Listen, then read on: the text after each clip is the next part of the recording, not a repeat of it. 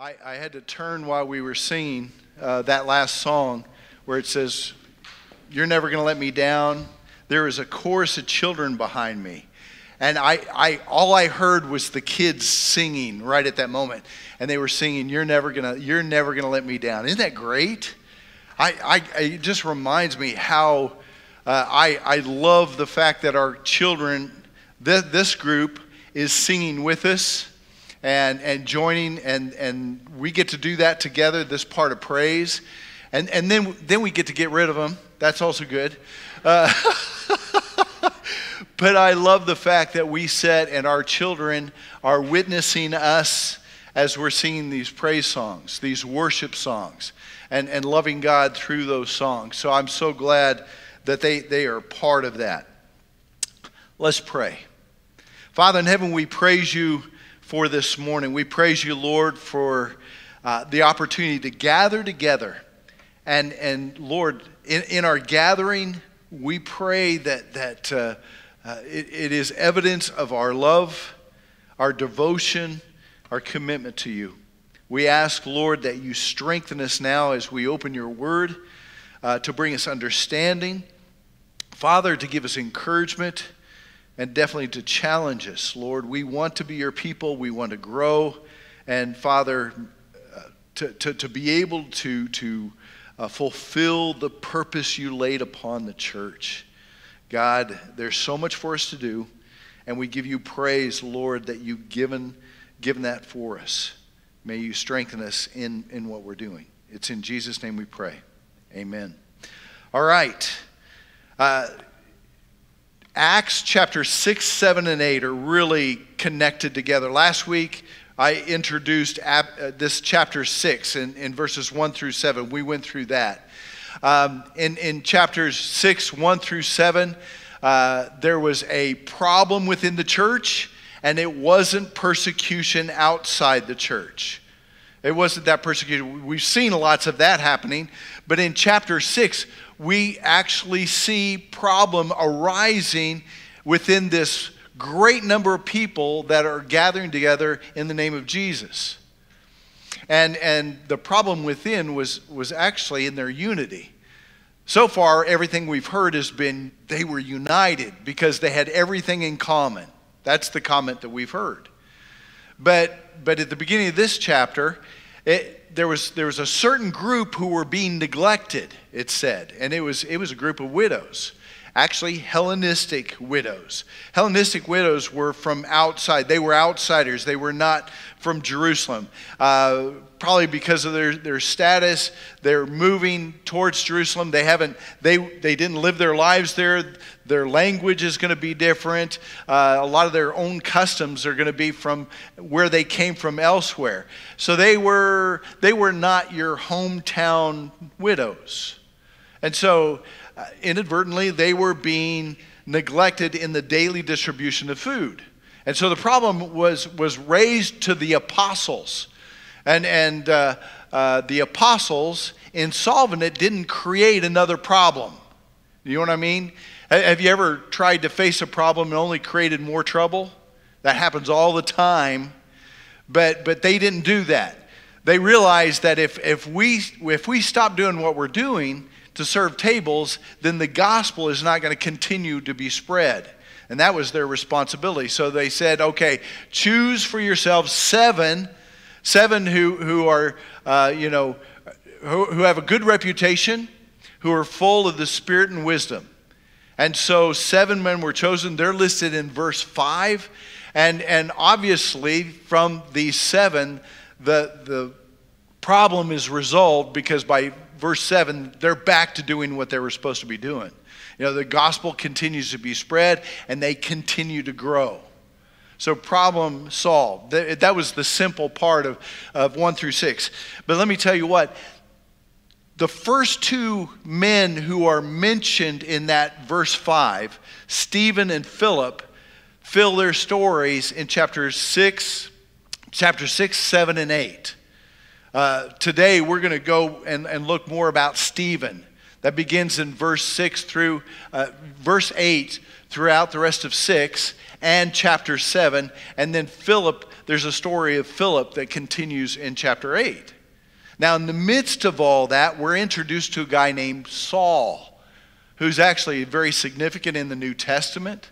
We're introduced to him as part of Stephen's story.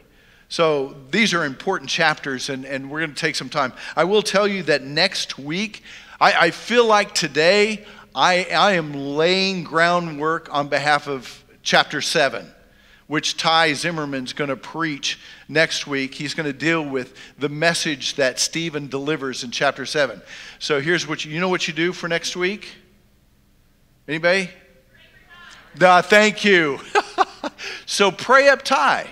Pray up Ty as he's just immersing himself in this chapter 7 and bringing before you the encouragement and man, the challenge that's laid out within the scriptures. So let's read this passage. The story again is focused on Stephen. Chapter 6, we're going to read verses 8 through 14. So join me if you would. 8 through 14. Oh, and before I read, I apologize. I did not realize in the past 2 weeks that I had been reading out of the NIV. How many of you noticed that? And wanted to correct me so bad. Ronnie, I don't know what you're reading, but it's not what's up there. I'll tell you what I do because of my bad eyesight. I actually print out the scriptures so I could do that wonderful thing of enlarging. So that's why I always have it on a sheet. But what I did was I failed to click on to ESV and print it incorrectly, and I didn't catch it at all. So I apologize. I should be on track with you today on ESV. So I didn't make any changes. It was just a glitch, and it was a Ronnie glitch. We're all used to those. So anyway, forgive me. Well, let's proceed. Beginning verse 8. Verse 8 says, "And Stephen, full of grace and power, was doing great wonders and signs among the people. Then some of those who belonged to the synagogue of the freedmen, as it was called, and of the Cyrenians, and of the Alexandrians, and of those from Cilicia and Asia, rose up and disputed with Stephen. But they could not withstand the wisdom and the spirit with which he was speaking. Then they secretly instigated men who said, 'We have heard him speak blasphemous words against Moses and God.' And they stirred up the people and the elders and the scribes. And they came upon him and seized him and brought him before the council. And they set up false witnesses who said, 'This man never ceases to speak words against this holy place and the law. For we have heard him say that this Jesus of Nazareth will destroy this place and will change the customs that Moses delivered to us.' And gazing at him, all who sat in that council, that Sanhedrin, saw that his face was like the face of an angel." Now listen, as we start verse 8, it really seems disconnected from what we just did last week. I mean, he was not an apostle. He was not an apostle. Matter of fact, Stephen was chosen to do what? Wait on tables. He was chosen as a servant leader, as we talked about last week. And what's he doing in verse 8? Well, he is acting out in power and signs and wonders, and he's obviously teaching as well. He's acting out the things that what we've seen up to this point has been all apostles so far. All apostles. I mean, the healing and the preaching declaration of the gospel message, it's been all apostles. So I look at Stephen and I think, here's a significant individual we need to pay attention to. Because I do see a significance in the apostles. Anybody who spends 3 years with Jesus is pretty significant people, right? Anyone who has said that you are the foundation that's laid to establish the church that we're all built upon, that's pretty significant. Stephen's also part of being built up, but it's upon that foundation, as you and I are built upon the church. Stephen here is an individual who is coming to this church and now is doing amazing things on behalf of the kingdom. And I want us to specifically focus our attention in this passage on some things that's said about Stephen. And throughout it says he is full of things. He's full of things. And I want to talk about what Stephen is full of. Several places. Let me tell you, I'll lay out the outline for you again. But in verse 5 it says that Stephen is full of faith. Verse 8, it says that Stephen is full of grace. And throughout, it says that Stephen is full of the Holy Spirit. These are significant things. And in the way I look at what takes place in Stephen, he really flexes his muscle. He flexes his strengths. And I'm not talking about physically. I am talking about spiritually. It's in those things of faith and grace and Holy Spirit. So let's focus our attention upon that. First of all, full of faith. Full of faith. It is said when he was selected that here's Stephen, a man full of faith and the Holy Spirit. That was in verse 5. He was already recognized for that. Now we don't know Stephen's story before this. We don't know his conversion story. And we could absolutely assume that Stephen heard this message from the apostles' teaching, which we've seen up to this point. Preaching in the temple, whether it was Peter or John or both, or whether the apostles, as they were teaching in the temple, different individuals, or we just don't know his story. But we do know this about Stephen.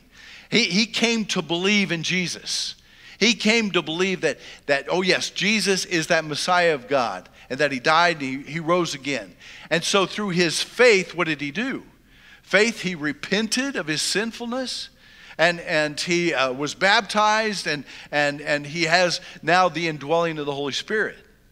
That's his beginnings. Oh, that's our beginnings, right? That the same beginnings as the beginnings we have. We have come to believe in Jesus, and through faith we've acted and made our relationship with Jesus. And through all that, we have the indwelling of the Holy Spirit. There's something very similar that we could say Stephen and that we have opportunity for. Let me ask you a question in this, thinking about full of faith. Is there a difference between having faith and being full of faith? I find it very fascinating, this word full, in context of Stephen. And he's full of faith. Is there a difference between having faith? We all come today, I would say we all are acting and living faith, right? Is there a difference in having faith and being full of faith? Yeah, we could go to 1 Corinthians chapter 12, verse 9. And in those surrounding verses, Paul is talking about the indwelling of the Holy Spirit and how he lays or gives to us gifts, different kinds of gifts. In that he talks about, there's the gift of discernment, gift of knowledge. In there also, in that specifically in verse 9, it says there is this gift of faith. So is Stephen, the question is Stephen, was he given a special portion of faith, a gift of faith? That's a possibility. But the truth is, faith is something that grows within every believer. When you have your beginnings in Jesus, here is an expectation. All of us should expect faith to grow. Isn't that right? Isn't that right? Faith isn't something that is dormant within us, that we set aside, but faith is what grows in us as we grow in relationship with the God who saved us and the Savior who died for us. Faith is something that grows within us. We know that. An example would be out of James chapter 1. There it says, because of trials, the testing, because of trials, there's a testing of our faith. And he actually tells us, hey, we ought to rejoice about it because we are being stretched, we are growing through the testing of our faith. And so in those circumstances, we have the opportunity to grow faith. I mean, qualities start mounting up within us when we go through those difficulties. So we know faith does grow. Now, Stephen exhibited his faith. He obviously was already involved in doing things with his faith because it was something that they were able to notice. They were supposed to look for someone who is full of wisdom in the Spirit. And then when he was identified, well, here is Stephen who is full of faith. So it was something to be identified. And again, we don't know up to this point exactly what all that was. He was faithful in obviously dealing with the issue the church was having. But in verse 8, what's he doing? He is actively taking the gospel to the lost. Actively taking the gospel to the lost. And what does it involve? It involves signs and wonders, and it involves him teaching that gospel. And even to the point of defending the gospel, giving a defense for what he's saying. There's faith working in Stephen. Let me ask you before we move on to the next one, are you actively using your faith? That's how faith grows within us. That's how we might get ourselves to that point of being full of grace, full of faith, is when we continuously act on our faith. Not something that we set aside. This morning, coming together and worshiping together is evidence of your faith. You are here because you're trusting the fact that what we're doing is worshiping God. But there's other things. What about during the week? How is faith active in your prayer life? How is faith active in your prayer life? Think about it. What time have you spent in this past week in prayer? And how has faith been reflected in that? Or in opening the scriptures? How has faith been active in what you've done with the scriptures throughout this week? Maybe it's in reading it, but also in applying it. Where have you applied scripture and put it to work in your life? Applied it. How is faith affecting your conversations during the week? Amongst each other? The encouragement and challenging each other, has there been that part? Has faith been active in your conversations with each other? Or has your faith been part of a conversation with an unbeliever? Challenging, maybe encouraging, or maybe just absolutely sharing the story of the gospel with someone else. Has your faith been active in that way? The second, He was full of faith, full of grace. And that's verse 8. He was full of grace and power. But let's focus on that grace. Stephen is, of course, a product of God's grace, as you and I are. We know we're a product of grace. Grace is something that we can't get. We don't muster it up within ourselves at all. It is absolutely, that's why it's called grace. It is something absolutely given to us by God. Something that we have received. We are dependent on God for our salvation. And that's His grace. Isn't God's grace wonderful? His patience, His mercy, and His grace. And we see it all come together in that message of Jesus. Now, let me ask you the same question. Is there a difference in having that grace and, as Stephen was called, being full of that grace? Is there a difference in that? I think we could come to that same conclusion. Yes, there is a difference. We have the beginnings in grace, and grace is something that comes and covers us and brings us to forgiveness. But something that I think is real significant for us to understand. But grace isn't something that we just, embrace and hold on to and okay, we're saved. But grace is something that works within us and then is to work outside of us. It begins to work in us. We talk about changing, being transformed. That's all about God's grace. And we become changed, become His people. And that grace becomes evident to those around us. So it is in part we're a recipient of grace, but we're also a channel for that grace to be declared to others. I have to say, absolutely, if you're thinking, well, what's the difference between faith and grace? Well, there is a difference between faith and grace, but they are so intimately connected, aren't they? It is because the activity of our faith that we receive God's grace. I mean, that action of our faith, that repentance, that wanting, desiring Jesus is what connects us and brings that grace into our lives, right? Absolutely. So when we talk about, we could go back and say many of the same things I've said, that it was there that Stephen acted. It says that he did the signs and wonders, or he performed signs and wonders amongst those who were unbelievers. And what we've said that before is what that absolutely does is call or catch the attention of unbelievers so that they're listening. It gave Stephen opportunity to talk about the gospel. And we know not just the signs and wonders, but he had this great opportunity to declare that gospel message. And we know that because there were those who stood up and challenged the very things that he was saying. Stephen acted on grace as he engaged with people. And we see that. So how is it that we approach people? The people that he was engaging with were Hellenistic Jews. Again, they were the Jews who actually were raised or spent most of their lives in other directions. Matter of fact, it names it in that, what verse is it? Verse 9. They belonged to a synagogue of freedmen. Let me address that.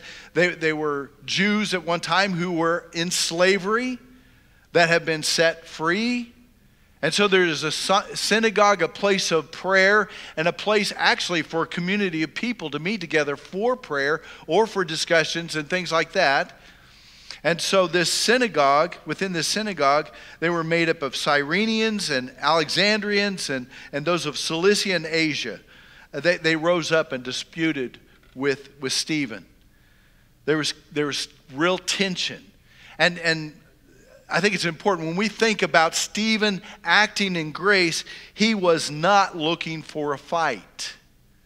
Stephen was not looking for a fight. He didn't see people as an enemy, and I'm going to go and tell them the truth and let them have it kind of thing, kind of attitude. That is not, see, grace, there's something about grace, God's grace working within us. And matter of fact, God's attitude towards us in our sinfulness is his desire is that we repent. His desire was revealed absolutely in Jesus by sending Jesus into this world. It was revealing to us his great love. I believe that's the same attitude and action that we deliver the gospel message to those around us. It is in that area of compassion and love for them. And Stephen was acting graciously as he declared the message. But hey, they raised a challenge before him.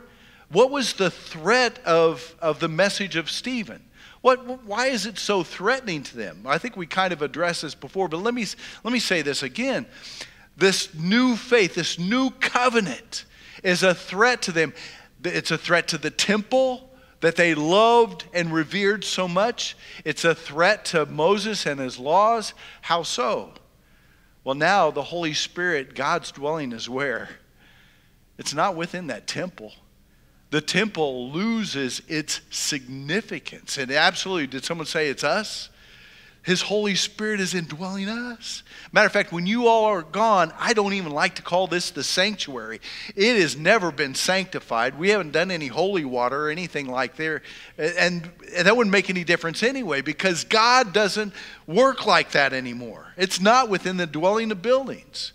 And so this frustrated them. And then also that idea within Moses' laws, all those sacrifices that needs to be committed. You know, for our redemption, we know we need for our cleansing. Well, in the gospel message, we have one perfect sacrifice. No more animals need to be killed except for steaks and hamburgers, right? No more animals need to be killed for the sake of my salvation and my forgiveness. It doesn't need to be committed anymore. And there's a real problem. It is threatening to everything that they believe. Do you see that? It had to be difficult. But here's what Stephen is doing. He said there was this power in the wisdom. Actually, the Holy Spirit is working within that wisdom. So what was he doing? I believe absolutely he was revealing. He said, let's go back and look at the Scriptures. Let's see what it says in the Scriptures. How the Scriptures identifies clearly what God is going to be doing and the work that's coming through the Messiah. And he revealed it to them, and they were unable to withstand the wisdom that Stephen was revealing. And put them in a tough place. So much so that they began to raise up some false witnesses who were saying, oh, he's blaspheming the temple and he's blaspheming Moses. And they brought him back, or brought him together to be brought before the Sanhedrin, and they brought false witnesses against him there too. Sounds real familiar, right? We've seen this before, this whole scenario before when they did this to Jesus. We can't argue, we can't defend the things that he's saying, and yet we want to get rid of him. Ultimately, he is defending the faith. What's interesting, he is acting absolutely graciously, not in the means of attack or anything, but he does stand with strength and truth to defend the gospel. And it's worth defending. And it needs to be defended in that sense of grace. And absolutely, Stephen was full of grace. We are to act in the same way. When we talk about sharing the gospel, it is to be done graciously. It is not to be done in confrontation or the attitude, I'm going to twist your arm until you say yes. It is to be done in the love of Christ, and knowing that everyone needs to know that message of Jesus. Everybody needs to know. Finally, full of the Holy Spirit. Full of the Holy Spirit. Now we know that the Holy Spirit is evident in the power of the signs and wonders. Matter of fact, it says that Stephen was full of grace and power as he did the signs and wonders. The Holy Spirit is that power of God working within him in verse 8. He also it was evident in verse 10 where it said he spoke in wisdom along with the Spirit. The Spirit was working with him and in the very words he was speaking. Now the Holy Spirit is a gift that we each of us have received through Christ. And it's through our repentance and our baptism and our beginnings as well. We have his indwelling. We have the Holy Spirit's indwelling. Let me ask the question one more time.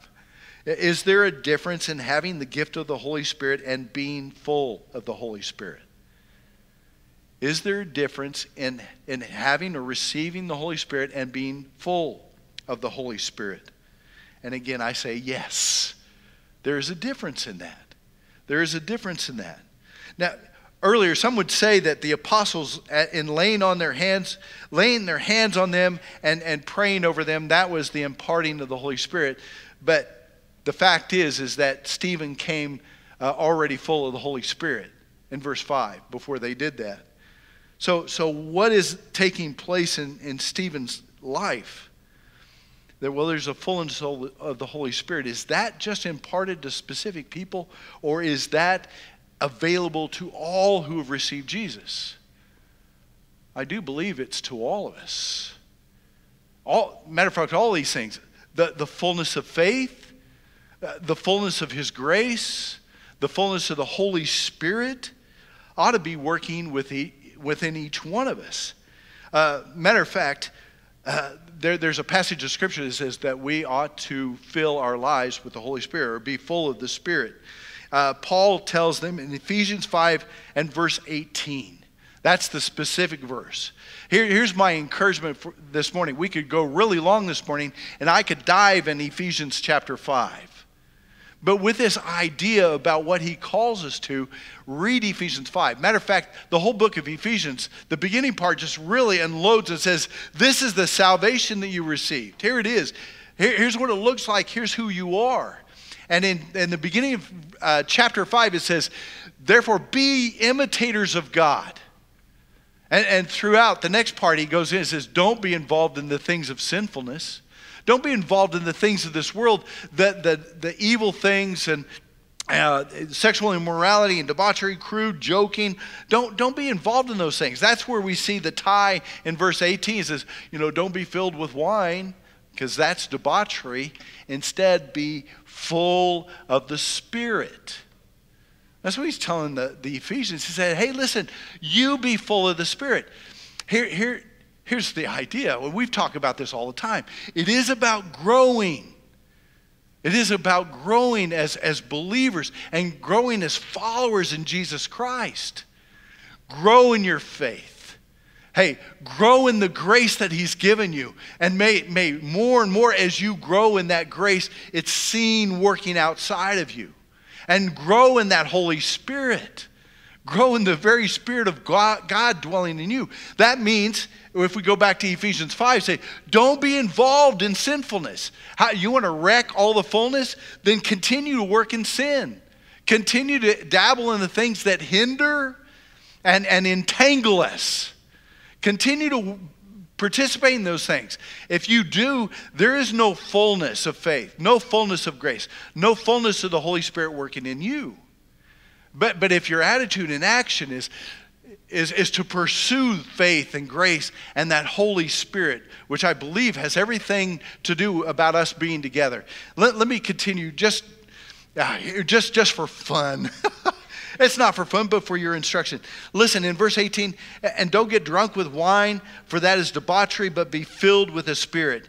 Verse 19, then immediately connecting to that sentence says, addressing one another in psalms and hymns. It is, part of being filled with these things is what we do together. It's what we do together, addressing one another in psalms, hymns, and spiritual songs, singing and making melody to the Lord with your heart. It is sharing the Scripture together, diving into the Scripture together and sharing those things. But it's also about music. How important is Eric?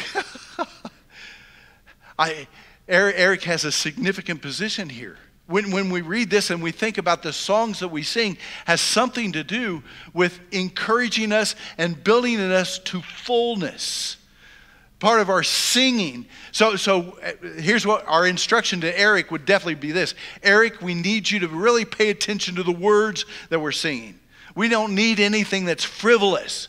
We need the kinds of songs that give instruction and encouragement for what God has done for us. And so encourage Eric. Hey, encourage him, would you today? Just say, hey, keep doing it. We don't need someone to entertain us. Eric is not here, and he knows that. I praise God for it. He is not here to entertain us. He is to lead us in singing. And that has, just from this verse, I think that has absolute connection with being filled with the Holy Spirit. Because it also leads on to the rest of chapter 5, talking about our connection together and living that faith, living that grace, living the Holy Spirit, and doing it together. It goes on, talks about husbands and wives, talks about our relationships. It talks about a whole community of believers loving one another, caring for one another, encouraging, building each other up. That's where the Holy Spirit is fed and is encouraged. So I absolutely believe that the church ought to be meeting together face to face, whether Sunday or during the week when you get together with brothers and sisters in Christ. How important is that? That is a big part of us connecting and belonging together. Well, I didn't get into chapter 5, but I do encourage you in chapter 5, Ephesians, read through that again. And listen to that, thinking about so many other passages I could share concerning growth, concerning the walk and the faith of every believer. We're to grow. The emphasis this morning, we look at Stephen. Let's look back at Stephen and think, wow, God is really using Stephen. But the truth is we need a lot of Stephens in church. We need a lot of people in the church. And over history, we've needed people who are full of faith, full of grace, full of the Holy Spirit. And look at the world and the society around us. And I know we're saying, man, we're going a bad direction. How much do we need the fullness of the Holy Spirit, the fullness of faith, fullness of grace to be working in us?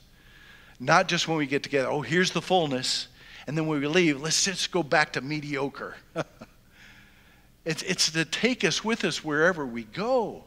I do believe the engaging with people is going to help us to find and understand and even realize the fullness working within us. So many times I would say, when do I realize some part of the Holy Spirit is working in me? It's when I'm engaging someone in conversation, especially those who are lost, and have the opportunity to share faith. There's times I don't know where I came up with some of the ideas that's come out of my mouth. I will blame God all day long. It's from the Scriptures. It's from the Spirit working within me. It's available to all of us.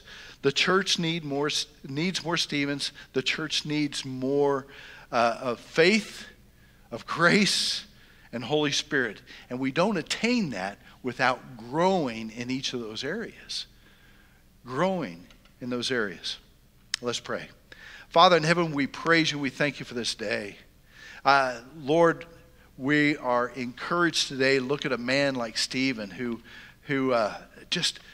here's a guy who steps up in society in difficult circumstances, even within difficult circumstances, to speak the gospel, to defend the gospel, and to show such boldness, and to show such boldness in love and a desire for others to come to know you.